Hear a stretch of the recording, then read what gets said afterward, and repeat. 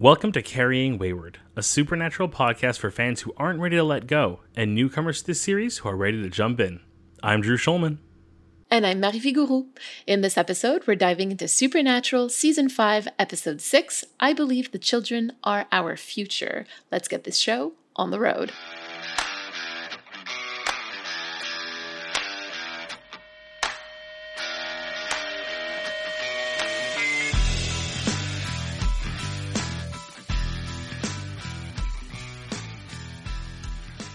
I hate pronouncing the title of this episode so badly. Yeah, I never like when you have that hour and hour. It's like, it feels you have to force it so much, it just feels weird. Because otherwise it's like our future. Our. Arf, we're all just seals? Exactly. So, funny story is that I also hate this episode. I think when this episode ended, I had a moment where I said to myself, like, okay, prediction, if we never see Jesse again, which seems very plausible, Mary hates this episode. If we do see Jesse again and it becomes an incredibly plot-relevant episode, this is going to be one of those, like, Mary loves it because he's such a good kid and there's, like, a whole thing to him. I'm going to take a guess and say you don't like this episode from your previous comment, and that is because this storyline doesn't go anywhere and it's a bottle episode, isn't it? I'm not going to let you spout off your amazing theories. Like, it is what it is. Jesse never comes back. We never hear from him again. But I do have some thoughts about that to share with you in the long game. I can't wait to get there, but I will definitely now have to include Jesse in my fictional fan fiction that also includes the Rougarou's child, who we've lost also. It's not only the whole Jesse thing, but it's also like the blatant, like, non-consensual sex and pregnancy. Like, it's all very icky. And honestly, in this episode, we're just not going to talk about it all that much. The only redeeming factor of this episode was Jesse. And to find out that he was a one-off, I now agree this episode was meh. Shall I recap this blech? Yeah, I'm going to count you down.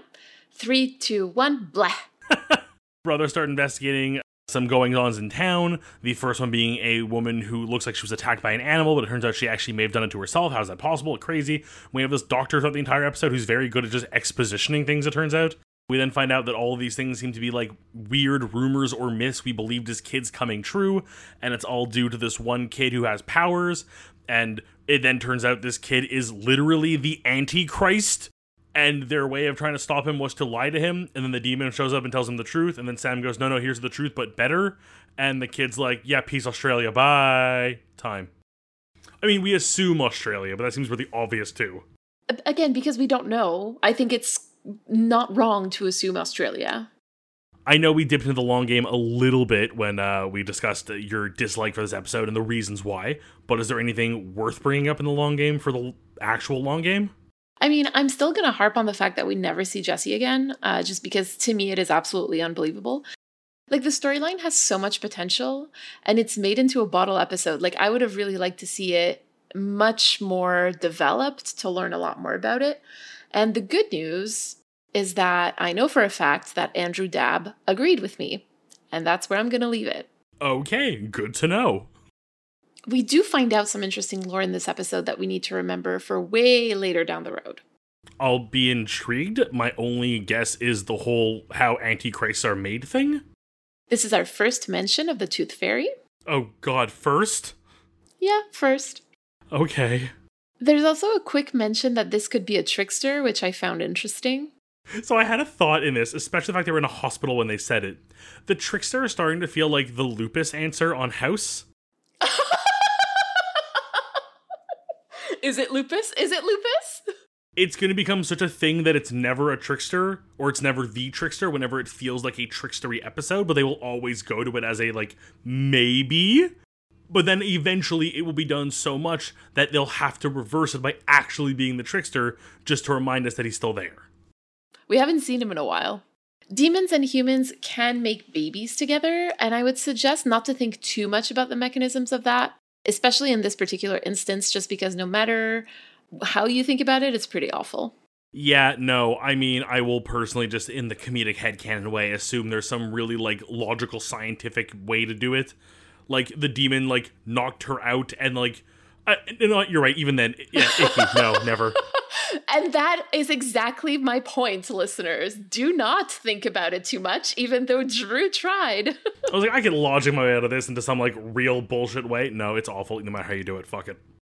Basically, children that are half demon, half human are quote unquote far more powerful than either and are known as Antichrist. And Cass specifically explains that the Antichrist isn't Lucifer's child per se, but like general demon spawn. So there we go, a bit of like internal lore crafting. I will also say that I like Cass's other point in this conversation, which is the Bible gets more things wrong than it does right. It's a good look. It's a funny line, I'll be honest. But it also kind of sets the precedent of like, yes, we vaguely follow Christian mythology, but we don't have to follow it to a T because we are writing our own mythology based off Christian mythology. Right, and the whole idea is also that like angels literally predate the Bible. Yeah, so they would know better. So the last thing that I'll add in the long game is that Jesse, the Antichrist, as we've talked about, really likes the idea of a world without lies. With that, shall we go to story time where I can know things? Yes. So today our theme is misconception, and the word comes from mis and conception. You know what? It's worth saying because there are very few select words, I can't think of any off my head, where they have what you would assume is a suffix or a prefix, but don't actually have one. So the prefix mis, bad, and the word conception comes from Latin concipere, which means to take in, to become pregnant, or to grasp. The word conception refers to both ideas and pregnancy. So in this case, misconception is going to be about a bad grasp of an idea or like a misunderstanding, basically. And this isn't something that I thought about necessarily when, I proposed this theme to the group chat. But it does touch upon the concept of pregnancy as well, which is on theme with this episode. There was a moment where you said, like, and for this episode, the subject will be misconception, which, it works, though. And I was like, why is that, like, a bad choice? Like, it works, but, like, you don't want to use it. And now I'm putting the dots together. So, who are we starting with this week?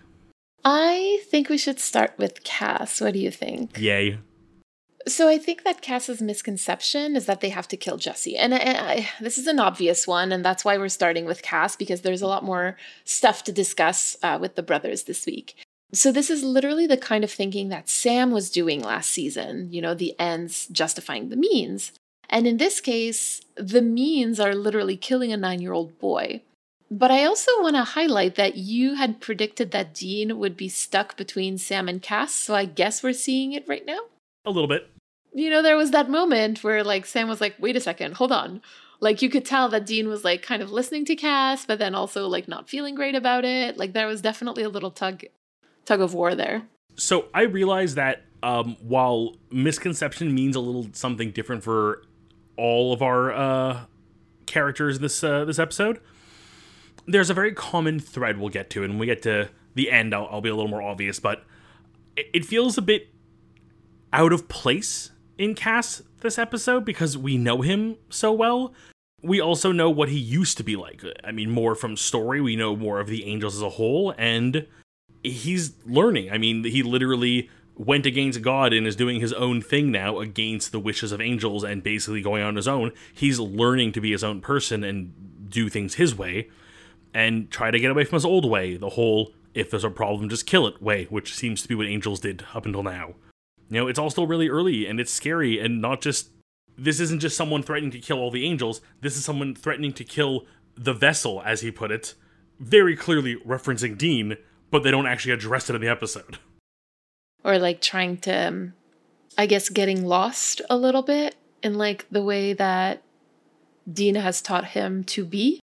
I would feel it is a normal reaction when you are kind of put in a corner, you're kind of pressured.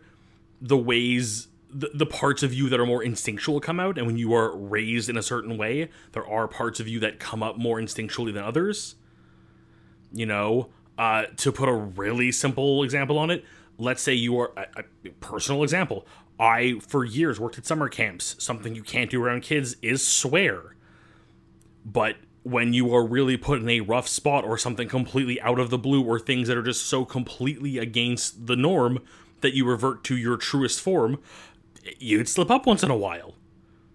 I mean, I wasn't murdering 9-year-olds, but, the occasional swear word came out when I got stung by a bee or one of the kids, fell and I had to run after them and catch them before they fell off like a mountain. Yeah, okay. I'm interested to see where you're going with this, I have to say. Oh, okay. I like that I kind of got you on my train. Then shall we move to Sam and continue a little bit? I think that Sam's is the most interesting misconception. Because last episode, Sam and Dean just talked about how they need to be equals in their hunting relationship. And here, Sam is very strongly advocating to tell Jesse the truth. Dean ignores him. And I guess he tries to find, like I said, I think he tries to find some sort of middle ground between Sam and Cass's ideas, which is really hard when one of them is kill the boy. It's not really, there's no halfway to that, right? And Sam does what he said he wouldn't do anymore, and he goes along with it. He didn't trust himself enough to stop Dean and be like, actually, no, here's the deal. We both were incredibly mad at our tallest bean last season for lying to a preteen boy. And here, he really wants to not have to do it again, but he lets Dean go ahead with his own strategy. And I think it shows how little Sam actually trusts himself and how hard this pattern is to break, despite everybody's best intentions. So I think you are almost landing on the points I'm trying to make, and I'll hopefully at the end tie everything together and you'll understand what I'm going at here. But, Sam has set up boundaries. He has defined last week what he needs for this relationship to work the way it needs to work, to be different and be able for them to both move on. Much like Cass, despite the fact that he's realized the old ways don't work, I need to try something new. When push comes to shove and you kind of need to fall into a comfort zone to get through what needs to come next, you kind of revert to your old ways. So while Sam, at least this time, is able to vocalize what he wants to do, as opposed to last week where he waited till literally they were leaving town, despite the fact that he has said to himself, I'm going to stand up and do what I need to do, and I think Dean's wrong, and we're going to do this, he ultimately reverts back to the old ways and follows Dean and does Dean's plan. And even when Dean begins to lie to this poor kid, rather than try to argue with him or fight it or try something different, he just goes along with it. So is that really then a misconception? So what is the misconception here that we revert to that? I think the misconception here, and to reveal my hand a little early, is that they believe that they have moved on. They believe they have crossed this barrier. Sam truly believes they are now equals and will act that way.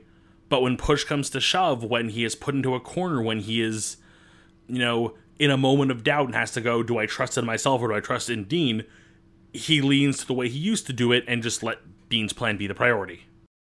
Maybe the misconception is that change is total and black and white. I had a whole reveal plan with Dean, but we'll get to it. I'm so sorry.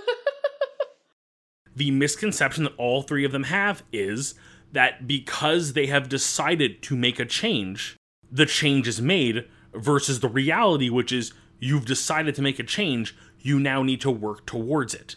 I mean, to put a really fine example on it, it's one thing to say, I'm quitting blank, smoking, drinking, whatever it is.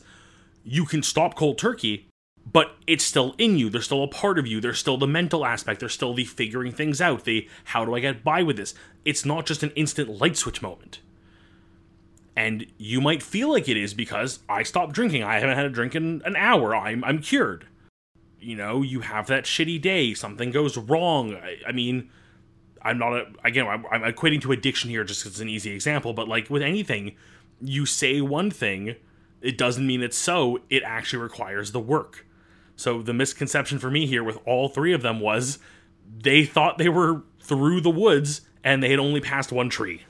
Maybe I think a better, a more representative thing might be I will work out every day for 1 hour. Something where you're okay, just because you've said it, now you actually need to put it into place. I think this sort of makes sense that they would, all three of them, believe that because they all have very authoritarian fathers. Who are basically their only parental figures, right? We've never heard of a mother figure for Cass and the Angels. It's our father, period. And then we know that the boys grew up without Mary. And that's why I said authoritarian father. But I guess when you have authoritarian parents, this idea that like, I said so and therefore that's the way it is, it's going to fuck you up in many ways. To even go a step further in all of these cases, and again, we'll get to Dean shortly, the status quo they return to in a moment of panic or in a moment of fear is the authoritarian way of the father. Cass's choice to, I guess it's time to kill this child, isn't a Cass choice. It's a choice that would have been forced upon him as an angel, and he would have just not questioned it. Mm-hmm. Because that's also the whole thing, right? Like Sam reverts to a choice that he would have had to make in order to survive, his childhood. Dean lies, right? We'll get to it in a second, but like he reverts to something that he would have done in order to survive in his childhood. Well, let's go to Dean right now then, I think we're in a good spot for that.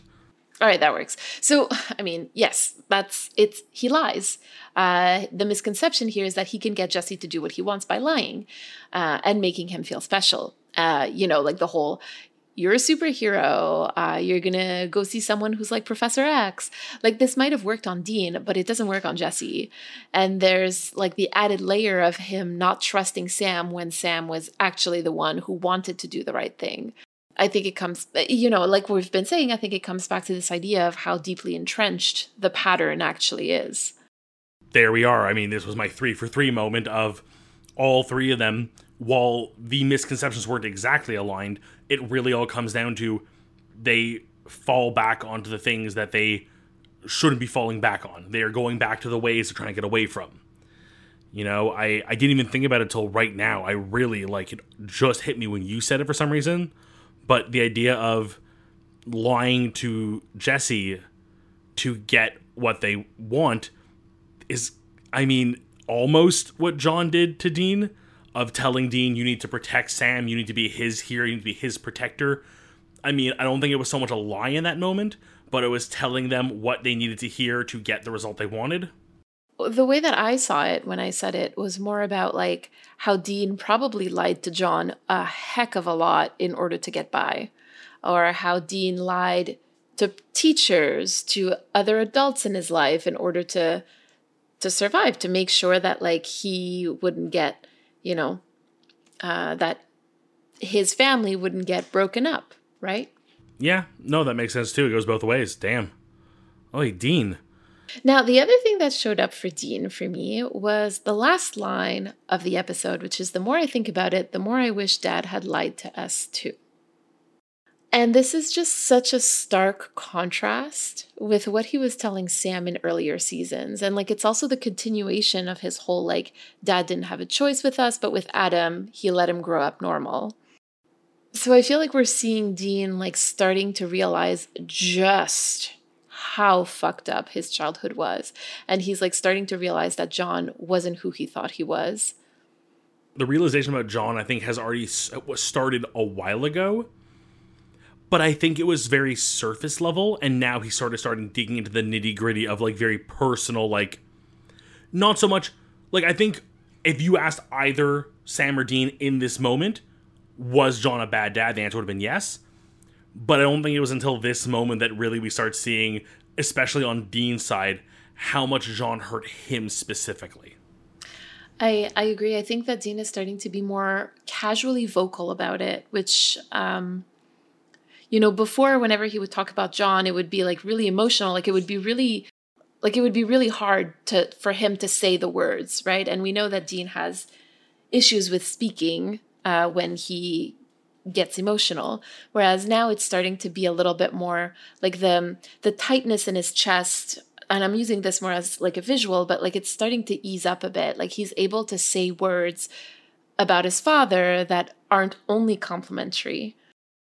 So it's like we're starting to see him be a bit more casually critical of John, which is a huge step for him, in my opinion, even though like this process has been ongoing for quite a few seasons and we've been talking about it quite a bit. Like this, to me, represents a milestone. No, I agree wholeheartedly. This really feels like the first major turn for Dean since we've started to see the like understanding that John was a bad father. Like we've seen it we've been very vocal about it, but we start to see it in the way that he reacts to. I'm trying to think what the first like big moment was with. I'm sure there's so many I can pick out, and I'm sure I'm not picking out the earliest one, but It's in the dolls episode, or like, right, the doll and the lady who, I can't remember the title of it. It's like The Shining. Oh yeah, when they're in the hotels with Drunk Sam and Yes, with Drunk Sam, and Dean is like, Dad shouldn't have done that, you know. I think a lot of the flashback episodes do it very well justice, but this is the first time that, like you said, Dean is really able to like turn it from a you statement of like, oh, you, John, were a bastard, to I, Dean, was hurt by John. It becomes self-reflective. Something Dean is not really good at, and now 2 episodes in a row seems to be a lot better at it. Is he not good at it, or is he just not allowed to express it until now? Little column A, little column B, I feel like there's times where he could have been more receptive to it or better at it. But also I feel like a lot of times it is just the way that Sam confronted him about it that he didn't give him the room to do so. Because Dean takes time, right, to get to those things. Just because like his thought process takes a bit more time and introspection, like that is literally self-reflection. So I'm going to get a little defensive of Dean here. Not because I see myself in him at all. Anyway, are we ready to move on to critical time? Let's. So, who was behind this episode? I'm guessing one of the names based on previous conversation, but... Well, would you guess that this episode was written by Andrew Dabb and Daniel Laughlin? Yeah, I think we discussed in the past that they have a tendency to be a little, uncouth in some ways. That really deep exploration of the boys' childhood, it entirely almost in the subtext, is very, very Dabb and Laughlin. Yes, I agree with you. And our director? Charles Beeson. A comforting name. I feel like we hear it enough, and I feel like Charles Beeson's one of those names that's come up frequently enough that I've like lost track of the episodes they've done, that they've sort of just become a very like neutral like name to me. Like it's just like it doesn't inspire me to be like, oh, a Beeson episode, but I'm also not like, ugh, him again. Ugh, a Beeson episode. Does anybody live in the Hunter's Journal? Oh, we do have a good one this week. I'm excited for this one. I've been at this game a long time. Yeah, I've hunted with other great hunters. I've seen the rise and fall of apocalypse-level nightmare scenarios. It was almost mundane if the thing I was hunting didn't have some giant nasty plot to end all life or, I don't know, devour the sun or something crazy like that. I faced specters of the worst parts of humanity. You know, I nearly put werewolves extinct. I once hunted and killed the oldest vampire on record. It bears mentioning that when I tell you that I was dumbfounded, absolutely at a loss for words this evening, it carries some weight. I did not think twice about weird noises and smells from a house, you know, objects disappearing, some oddly colorful splashes of what we and the homeowners assumed were saliva or maybe other secretion, but I'll let you know they were wrong. Plain as day. For this entry, in this journal, I write to you, sitting under the shade of a tree, watching the culprit scurry around the yard, in and out of small cracks in the home's foundation, its puffy white cotton tail and adorable floppy ears, stopping once in a while, like a little statue, only to hop away, revealing an egg. It would then take it inside, and return moments later to hide the now painted egg. The Easter Bunny. As I live and breathe, it's right in front of me. It's actually given me quite a few eggs of my own. And I must say, some of the best chocolate I've ever had. I don't know, something about this week's episode inspired me to be like, what is the weirdest thing a hunter could come across? What is the absolute weirdest mythological creature, whether it has roots in actual mythology or not? I love that they mentioned the Tooth Fairy in the episode, and you went for the Easter Bunny. Honestly, conversation with the wife, and I was asking, what is the weirdest, like, if you were to walk into the woods right now and see mythical creature of your choice, what is the one that would make you go like, huh? Because, like, there's some out there, like, I feel like I could write this about Bigfoot and you'd have a good laugh, but, like, Bigfoot's still, like, a 6 foot, 8 foot tall, like, beast. Loch Ness Monster, kind of fun and I would consider adorable, but it's still a giant sea serpent, a possible dinosaur. But the Easter Bunny? That one just, what would you do? I mean, I hope that they're nice and that they give me chocolate. That's what this one did. So I like that. This hunter has faced many things, even the Easter Bunny. And what do you have for us this week? But I have to come back to the reason why I dislike this episode so much. Leaving aside the forced pregnancy, because that is just abhorrent to me. I just think that the Antichrist story has so much potential. It would just make a really great arc for an entire season or even 2. And I just don't really get why they tried to fit it into a single episode. And on top of that, like I told you before, Jesse never comes back. And I just don't really get what it is that this episode brings to the season that made it so necessary for this particular story to be told in one episode. They make such a big deal about how powerful he is. And they make a really big deal at hinting that he's not the only one out there. And for what? Like my thought process finishing this episode and wondering what was going to happen, I really expected, my first thought was, oh, they're going to bring him to Bobby, they'll put him on the sideline for a little bit, they'll have some confrontation with him, and he'll become I don't want to think a main character, but he become a recurring character for a little bit, and they deal with this a bit, and I could see a lot of childhood trauma coming up and having to deal with it. It would be a great development point for the brothers, and heck, he could cure Bobby and make him walk again and just show how powerful he is. And to find out that he is not coming back, I'm happy to know. I would hate thinking that he can be around any corner, but what a bummer. What a great concept. What a great, I genuinely have so many questions now. Are we gonna get other Antichrists? Are they as common as they could be?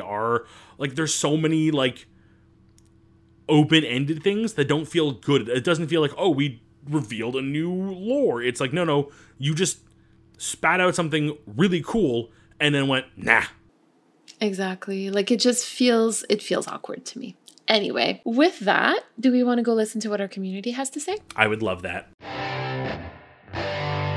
This week we have a message from Kate, and before we listen to it, we want to remind you to send us a 3-minute voicemail. To respond to anything we discussed today, you can use the recording app on your phone and just email us the recording at carryingwayward@gmail.com. We also want to remind you that Drew and I will be answering the question, do you think half angel and half human children exist? For our Roadhouse patrons and coffee supporters on our Impala Talk. Hi y'all, I'm calling in after listening to 4x6 Yellow Fever, and I wanted to talk a little bit about the meaning of the title. I wanted to lean into Drew's idea of yellow and the connection to fear by telling you how I've always viewed the episode. I'm coming into this through the lens of US history, media coverage, and fear-mongering. The connection that I always saw with this episode was to the idea of something called yellow journalism, which is a style of media coverage that began at the end of the 19th century that is categorized by reporting sensationalism over facts or fear over facts. This was a collective effort of the news companies at this time who were trying to get people to buy their newspapers by reporting falsehoods with catchy titles. Basically, yes, this was the origin of clickbait, but instead of headlines online, you had newsboys running through the streets shouting, "Extra, extra, read all about it." Only what you were reading about was usually lies. They would take one small grain of truth and blow it wildly out of proportion to get their readers, who at this time were those who were literate and could afford to buy the news, aka wealthy white men, to buy their paper over their competitors' papers. This was super problematic because not only did this establish the precedent of inaccurate news reporting, but often the information that was reported was racist, sexist, xenophobic, etc. Yellow journalism began during the Spanish-American War when the government was trying to get the American audience to hate Spain and support the war. It began in the post-Civil War era when Black Americans were trying to gain equality but were inhibited by systemic racism. And it began when all of the U.S. had isolationist policies and were incredibly anti-immigration and most foreigners. Yellow journalism was used to drum up fear in the American population and has since continued to be used in this way. And examples like the Yellow Peril, the Red Scare, and the Lavender Scare wherein media was used as a tool by the government to make Americans fear Asian immigrants, communists, and the gay community, respectively. So, to connect it all back to the episode, I always looked at the title Yellow Fever as the ghost sickness appealing to Dean's base fears through small, insignificant representations of them that were not actually worth worrying about, just like how news coverage from the late 1800s through today appeals to people's base concerns and fears by constructing false narratives and connections between events that aren't really related or that make things out to be much more serious than they actually are. So the ghost sickness caused Dean's brain to connect his base fear of flying to him being scared of all heights, his base fear of hellhounds extrapolated to mean all dogs, and even his base fear of not fitting in with normal society to being scared of teenagers who are the perfect example of being judged and not fitting in. Do I think this read is what the writers are going for? Probably not. But I do think this lens helps me remember how important it is to know that connecting things that are only loosely related can lead to blowing stuff wildly out of proportion, which is harmful for everyone involved. Thanks for letting me chime in and for all the work your team puts into this podcast. I didn't know how deep that really went, and to hear the history of the idea of like the yellow scare or like these tactics, like it makes so much sense. It feels like it's always been there. Like it's like one of those things you're describing the way the newspapers used to work, and it's like so obvious, but also kind of the way the world works today, unfortunately, in a lot of ways with media. And to see that connection and to go even further and actually connect it to Dean's existing fears was just like really well thought out. And while I hate to agree that also it's probably not what they intended, and I don't want to say giving credit, but like, you know, they probably had the worst intention and were giving the best intention to the thought. I love this so much. So I think if we really go back to this episode and like remember that this is the episode where Eric Kripke literally had to make a statement about the fact that they weren't saying that Dean is a dick. This episode was written by Andrew Dabb and Daniel Laughlin. I feel like maybe this episode truly is misunderstood, and I'm not faulting the fandom for misunderstanding it.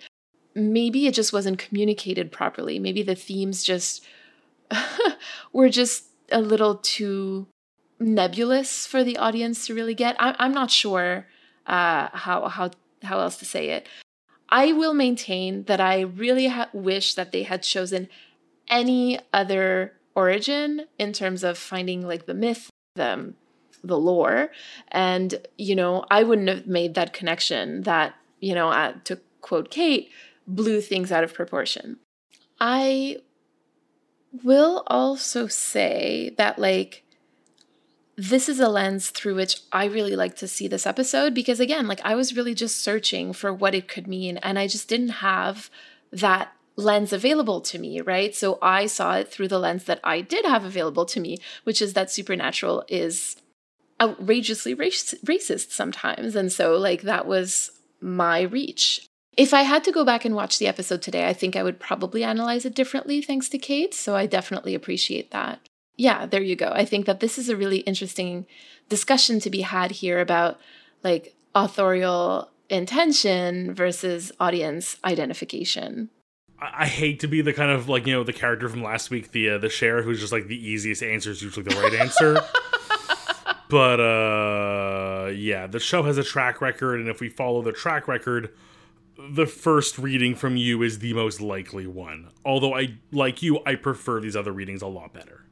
I don't know if that's the most likely one, but it is the one that was available to me at the time. So I just really want to thank Kate for giving me like extra tools through which to analyze this episode. Well, now that we've reflected on that episode, shall we go reflect on this episode? Yes.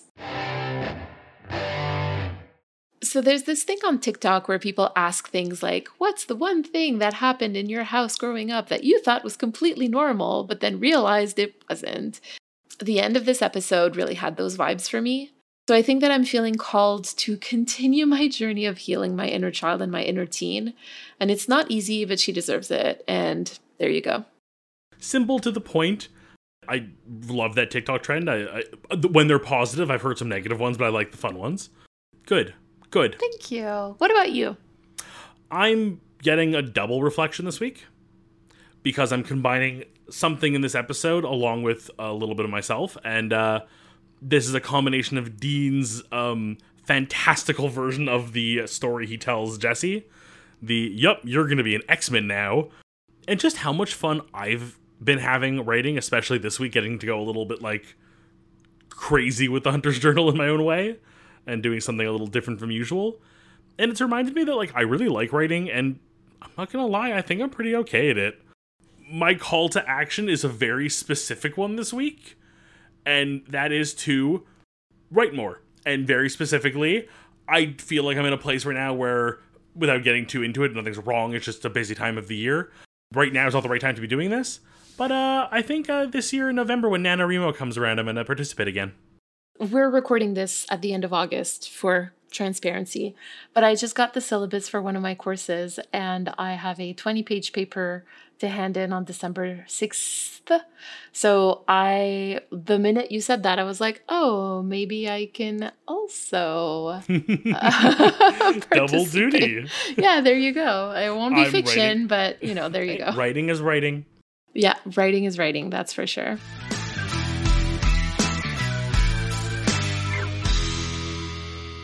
You've been listening to Carrying Wayward, a supernatural podcast produced by Rochelle Castellano, hosted by Drew Shulman and myself, Marie Vigourou. Thank you to our bunker patrons, Katira, Michelle, and Elle, for their generous support. This week, we'd like to thank Kate for their message. Follow us on Twitter, Instagram, TikTok, and YouTube using @CarryingWayward, and leave us a rating and review on your podcast service of choice. And don't forget to join our Ko-fi or Patreon for perks and extra content. You can use the link in all of our social media bios or go directly to carryingwayward.com. Carry on, our wayward friends. Mwah, mwah. Would you like to get us started? Sure, I can get us started.